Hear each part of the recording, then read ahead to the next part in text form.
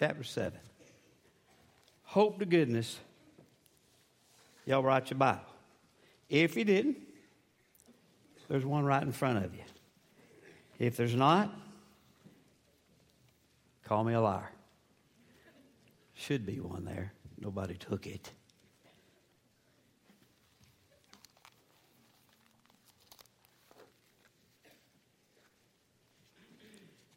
You know, we're living in a day where people just about believe all kind of things. And you're entitled as far as, or you'll be graced in my office or wherever, as long as what we believe can be substantiated from the Word of God. And I'm okay with that. There's a doctrine, a theological doctrine known as universalism, which says that eventually all people will be saved. Now, the only problem with that is that's not biblical. Not that God doesn't desire, or not that He doesn't want everybody to be saved. Unfortunately, in the ministry that the Lord has allowed me to be in, and some of you, a few of you, have come up later in your life and you say, you know what? The Holy Spirit revealed to me that I'm not saved. Now, I can tell you right now, I'm not going to doubt that. I'm not going to try to correct that. If the Holy Spirit reveals to you that you're not, then my question to you is, let's get it straightened out. Let's get it taken care of. Because you've only got one chance. And then after death, it's over. You can't, universalism also believes there's no hell. And turn to Luke 16 and try to figure that one out. And those are passages in scriptures that Jesus teach. Well, today I want us to look in Matthew 7 because Jesus says, not everyone goes to heaven. Now, on Wednesday night, we are studying on heaven. And we're going to talk about the glorious heaven, the glory of heaven. And we're going to listen to Tony Evans Wednesday night. I'm telling you what, I've heard half of it, and it is good. But as much as we'll learn about heaven, I mentioned that there's 555 verses in the Bible that pertain to heaven. Unfortunately, because the Bible teaches about heaven, doesn't mean everybody's going, does it? Because you and I have a responsibility, and that is to the Word of God and what it says and what it teaches. So today, in Matthew 7:21, in the King James Version, it says this, not everyone that saith unto me, Lord, Lord, shall enter into the kingdom of heaven. Who said that? I just want you to know that Jesus said that. Now, in the New Living Translation, it says somewhat of the same thing, a little bit different. It says, not all people who sound religious are really godly. They may refer to me as Lord, but they still won't enter into the kingdom of heaven. Now, there are people on both sides of the spectrum about being saved. There are those that say, you know what? Salvation came as a gift from Jesus, but you got to hold on and endure to the end. You got to work out your salvation with fear and trembling. By the way, it doesn't say work out salvation. It says work out your own salvation. We'll talk about that in a minute. If you keep these verses in context, you won't try to say and put the accent. Let me tell you something. There ain't one thing you can do once you receive salvation to keep it. Because once you get it, it wasn't yours to begin with. It was God's. You say, Mike, you're giving everybody a license to go do what they want to do. Oh, no, I'm not. It brings us under more accountability and responsibility than you were when you were lost. As Jesus drew near to the end of the Sermon on the Mount, He takes the time to remind the people of the seriousness around Him of salvation. It's my prayer that as we hear these voices and that we do an evaluation of our own life, that we find out and we say, oh, God, am I real? Am I the real deal? Do I know without a shadow of a doubt if I were to die right now, I would immediately be absent from the body, present with the Lord? If you don't know that, there's something wrong. At least if you've been listening to me all these years. We have one opportunity to get it right, guys. Jesus said in Matthew 7:13, and he was addressing the scribes and the Pharisees and declaring that they were really not the real deal. They weren't the real thing. And he said in Matthew 5:20, I warn you, unless you obey God better than the teachers of the religious law and the Pharisees do, you will not enter into the kingdom of heaven at all. Jesus wants each of us to be the real deal. He wants us all connected to the kingdom of God. And the only way that can happen is that you and I are saved. You see, the secret of being the real deal is know the real thing. And the real deal and the real thing is Jesus. It's not what you do. You say, well, I've got to accept it. But beyond that, it was a gift to you. You received the gift or you didn't. You either have salvation or you don't. Well, Mike, does it matter how I lived after salvation? Absolutely. Absolutely. Jesus talked about it, as I said in Matthew 13 through 14, by using a description, first of all, of a narrow gate. He said that you and I are either on a narrow road or a narrow gate, or we're on a broad road. Now, understand that those are two distinctive directions. The narrow gate is going to the heavenly city. The broad gate is leading straight to hell. Well, what about the narrow gate? Well, the narrow gate, or the broad gate, is anything goes. You want to be on the Broadway? I'll tell you what, you can do anything you want to do. You can say anything you want to do.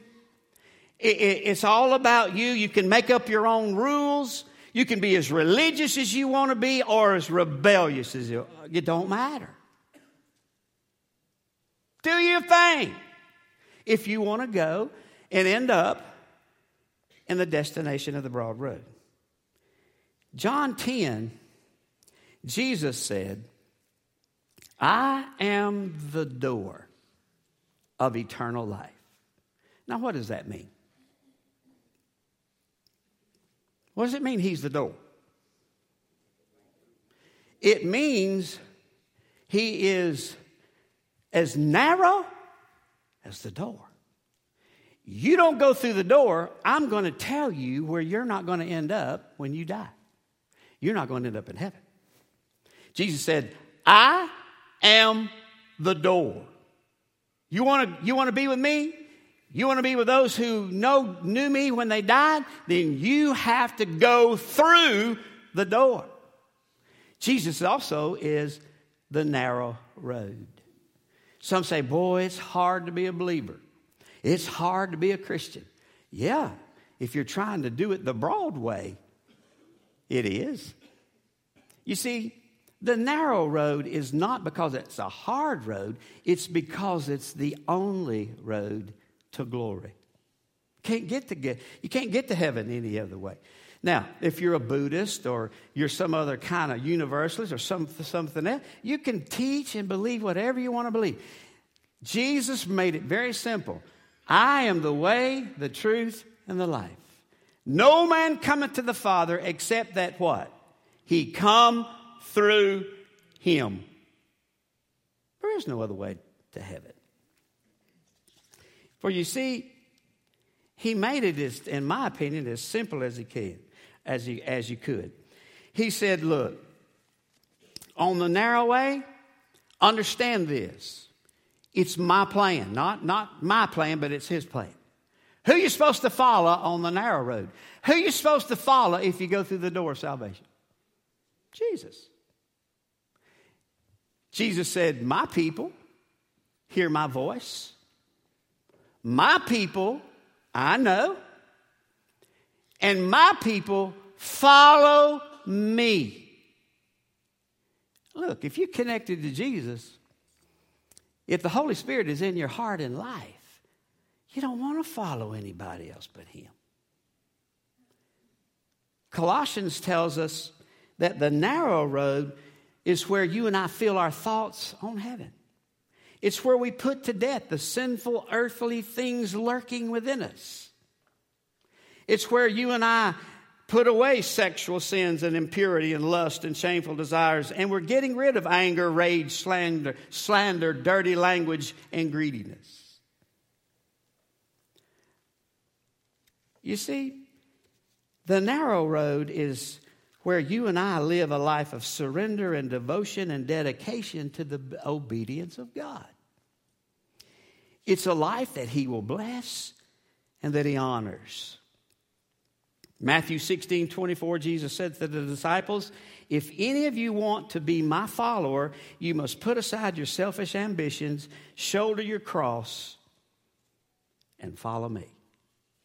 You see, I started out in the earlier days with some good guys, good preachers. Now, you wouldn't think a preacher would all of a sudden pastor churches and get a doctorate in theology and then quit, would you? You wouldn't think that a preacher who's led people to Jesus and followed Jesus, all of a sudden they just cast it in and now riding. Now, nothing wrong riding Harleys, and it don't mean that if you ride a Harley you're lost, but he goes to one bar after another. He 3 or 4 years with the outlaws. He don't care any. I wish I could quote from the pulpit what he told me when he walked in my office, but I can't because you judged the fire out of me. But I wasn't surprised. Maybe within him and his heart was just a show. With that said, maybe some of you are here today. And maybe in your heart, it's just a show. Don't really mean business with you. You're not really serious. But I got news for you.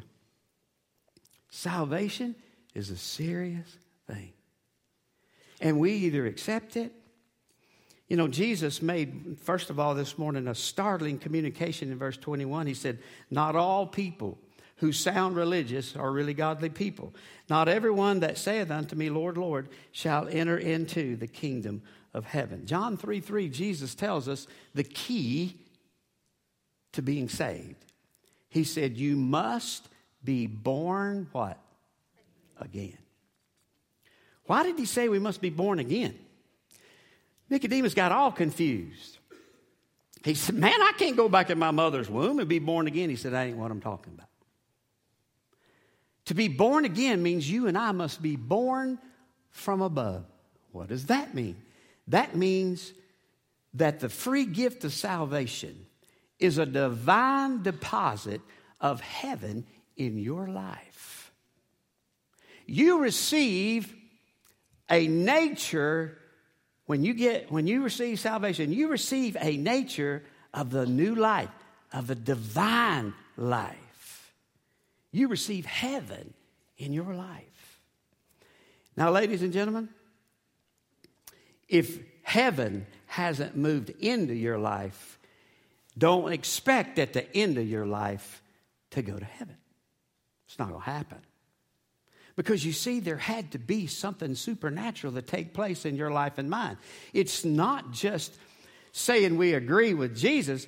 It's we accept Jesus. We receive Jesus. We ask Him, hey, look, Jesus, I want to be a follower of you. I want to be on your team. I want you through the sealing of the Holy Spirit. I want to be with you no matter what.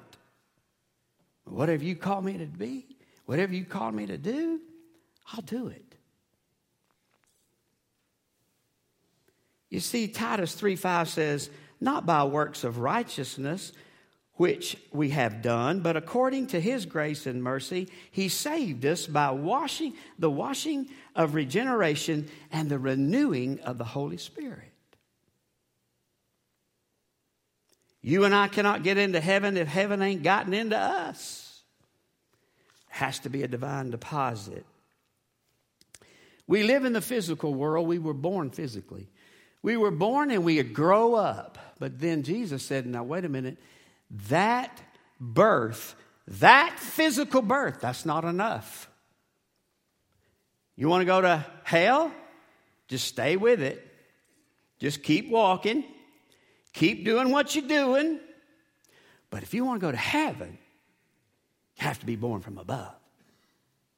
There has to be a washing of the physical and a receiving of the spiritual. Now, the night I got saved, we got a lot of kids in here. I won't say what I was doing then. But I wasn't doing right. Now, can you be saved and not do right? Yep. Not long. Because I tell you what, that spiritual belt, it's rough. But you can do things wrong, and many of you are. But you will reap what you sow. The night that I gave my heart to Jesus, I'd already joined the church. Matter of fact, I filled out one of them confounded cards. They voted me in. But it didn't save me. The Holy Spirit revealed to me in a service, the preacher was preaching on the prodigal son. Now, I was living that worldly, wild, living life. I was 16 years old. I was faithful to church. But I was faithful to a whole lot of other things too. Now, ladies and gentlemen, there ain't nobody in here going to get saved until you, first of all, realize you're lost. That night, the Holy Spirit said, you ain't for real. You're a fake. You're a phony. But I'm going to give you a chance to get it right. But I'm going to do with you that I don't normally do with other people. You're going to stand up in front of the people and tell every sin you ever committed.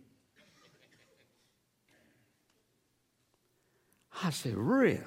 He said, yeah, I want that to be embedded in you.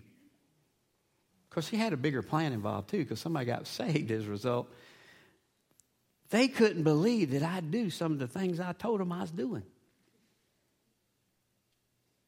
And my mama didn't have a clue what was fixing to happen. She just sat there with the best grin she could on her face.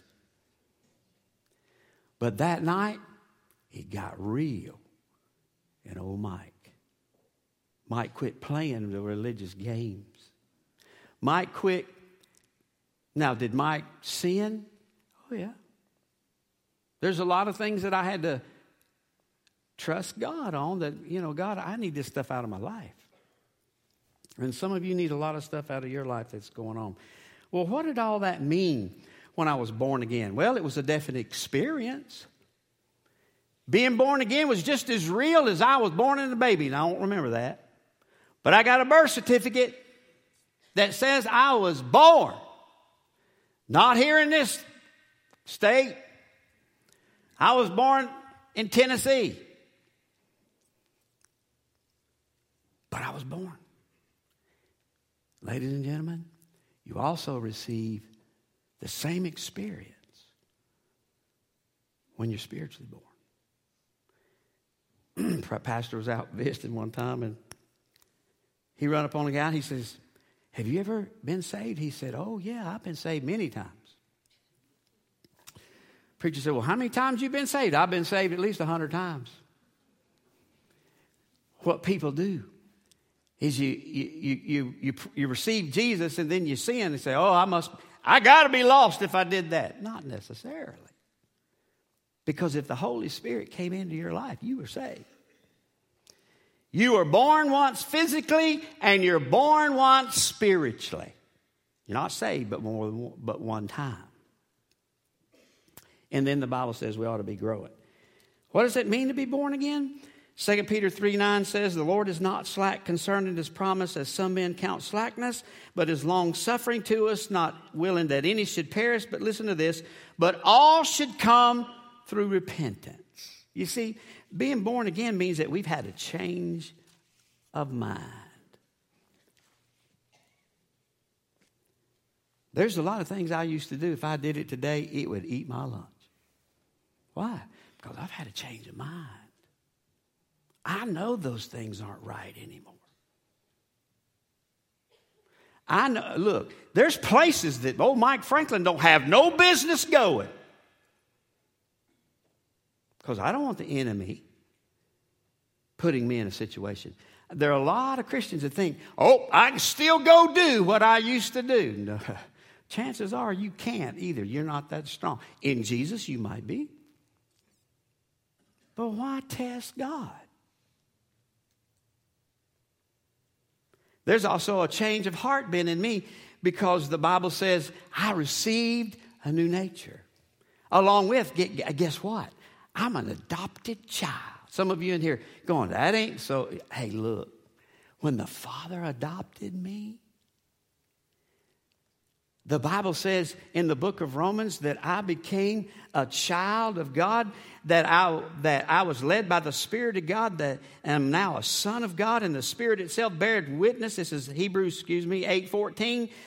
And that Holy Spirit bears witness with our spirit that we're children of God. And if we're children, I'm heirs of God and a joint heir with Jesus. And I have been adopted in God's family.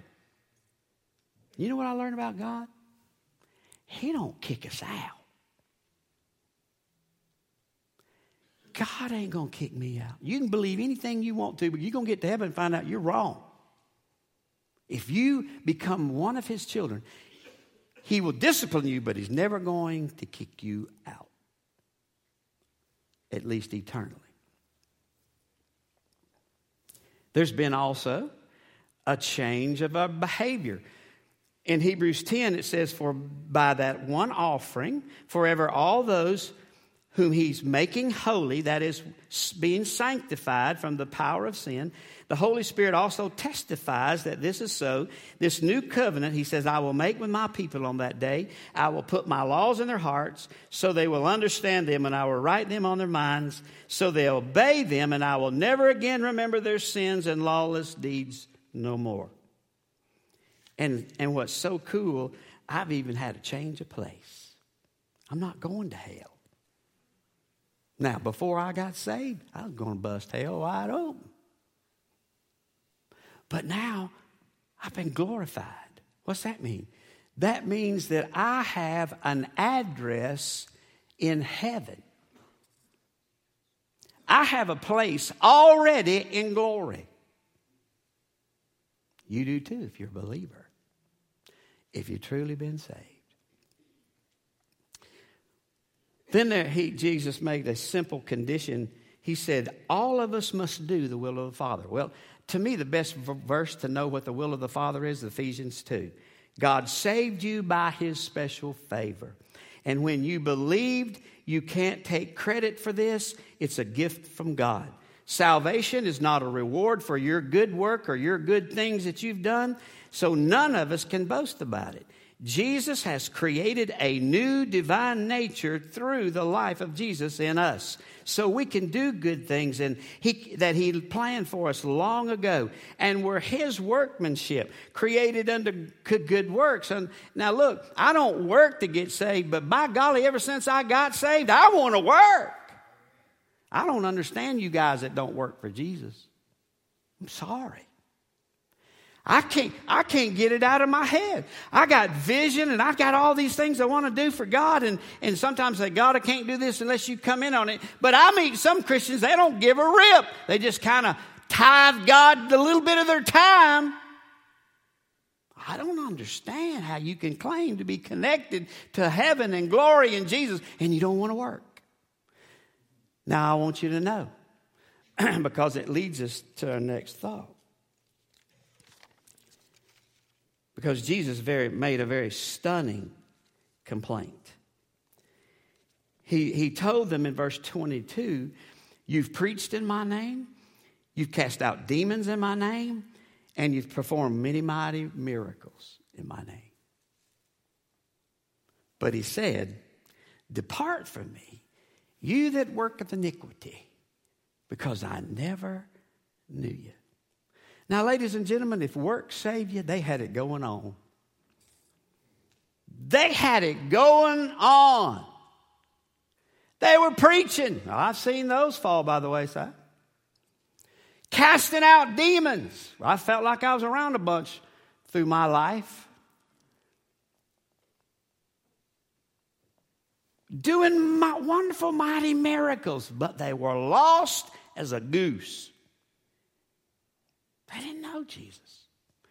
They knew about him. But they had not made him a part of their personal life. They had not had a divine intervention with Jesus. Now look, there's nothing wrong with preaching. That's a good thing. I mean, I don't like how nervous it makes me on Sunday morning because you don't come to church like that. You don't come like a puppy dog having to go 50 times to the bathroom because you're nervous. You don't get woken up probably at 2 or 3 in the morning because you got to deliver a message and I'm going, oh, Lord, please make this do good. Please let this let it communicate. But preaching's not a bad thing. Look, casting out demons, if you run up on one's not a bad thing either. But the 7 sons of Sceva found out, and they were lost preacher kids that just casting out demons, if you're not right, they'll kick back on you. And man, even in the Egyptian experience, we saw the sorcerers do the same thing as God's prophet. They mimicked miracles. So Satan's got power too.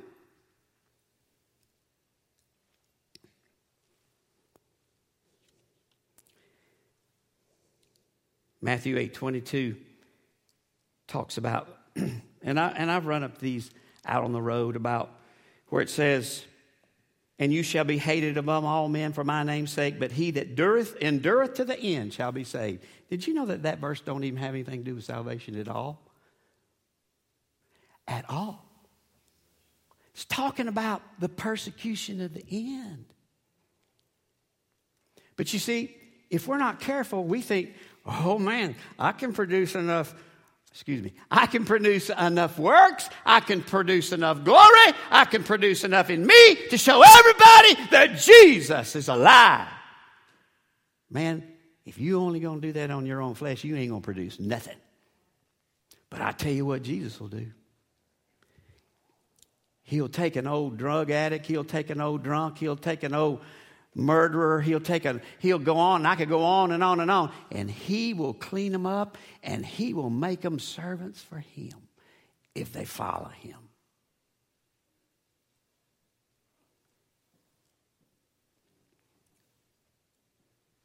But Mike, don't you know in Hebrews 6 it says that God's people can fall away?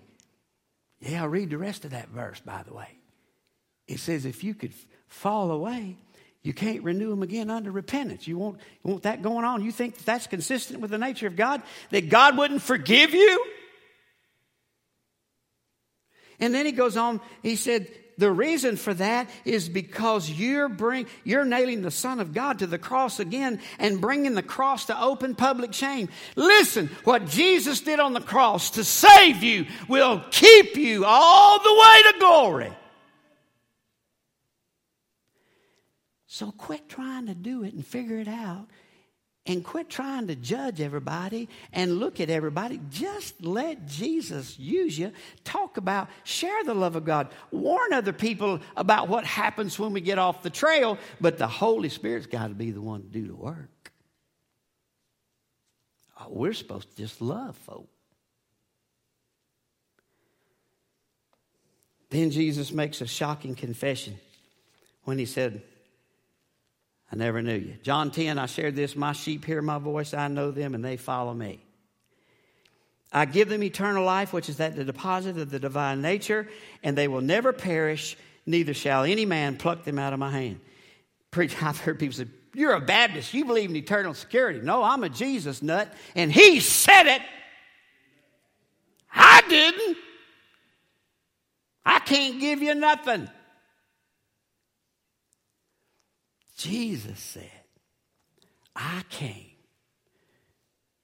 because nobody else could, to die for you on the cross and to forgive your sin and become the ultimate sacrifice, that when my blood was shed, all you had to do was come to the foot of the cross and open your heart in life. In Revelation chapter 3, I know this talks to the church, but he said, behold, I stand at the door and knock, and if any man will hear my voice, I will come into him. If they'll open their heart's door and sup with them and fellowship with them. Listen, ladies and gentlemen, when you invite Jesus in, he don't leave. You may pull out on him, but he ain't pulling out on you. You say that's too good to be true. Oh, I'm sorry. Take it up with Jesus. And it don't matter to me whether you can believe you're saved today, lost tomorrow, or you believe that everybody's going to be saved. Or in the end, you're going to find out what the truth is anyway. Amen? Why fuss over stuff like that? I'm not. But what I don't want to happen is that you, in the end, find out that you were not a child of glory.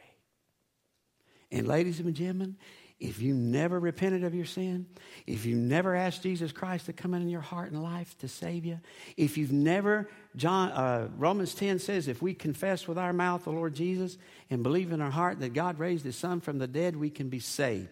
For with the mouth confession is made unto salvation, and with the heart man believeth unto righteousness. And verse 13 says, whosoever shall call upon the name of the Lord shall be saved. Why? Because there is a divine deposit at that time placed in your life. You'll never see it, and some of you won't feel it. I heard somebody say, well, you didn't get saved because you didn't come to the altar and cry. What does that have to do with it? I didn't cry either. I cried over sinning more than I did when I come to Jesus. But you must come and receive him. You must have accepted him and believe in him. And that he has to be on the inside if you ever expect to see the inside of glory. Now, my question is simple. If you were to die right now, your life will be over. And the decision you've made up to this point will be the final decision. There is no, whatever you've done at this point, it'll be it. Let me ask you something. Let's just pretend like this is the door. Okay? Are you on this side of the door? This is the entrance. Or have you stepped through? If you step through, you're going to hopefully follow the plan that Billy Graham thought he would. Angels came and got him. Took him home. But if Billy Graham would have been on this side, I don't care how many people got saved. If he had never went through the door, he wouldn't have went to heaven. I don't care how many sermons he preached. I don't care how many people come to Christ. I don't care. It don't matter. If you don't get through the door, you're not born again. So how to get in that door?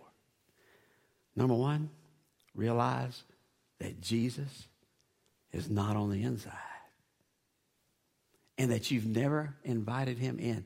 You've never repented of your sins. You've never said, Jesus, I want to follow you. If you're out here, you're lost. But once you step through the door, you are now adopted into his family. That's what he said. And all that have stepped through that door are a part of a big family that one day we're all going to be together forever. Isn't that going to be cool? And you won't have to hear me preach. we're all going to listen to Jesus. Because after all, he knows exactly what's in that book. And we're just going to feast on him. And we're going to serve him. And we're going to do what he wants us to do. Amen? With your head bowed.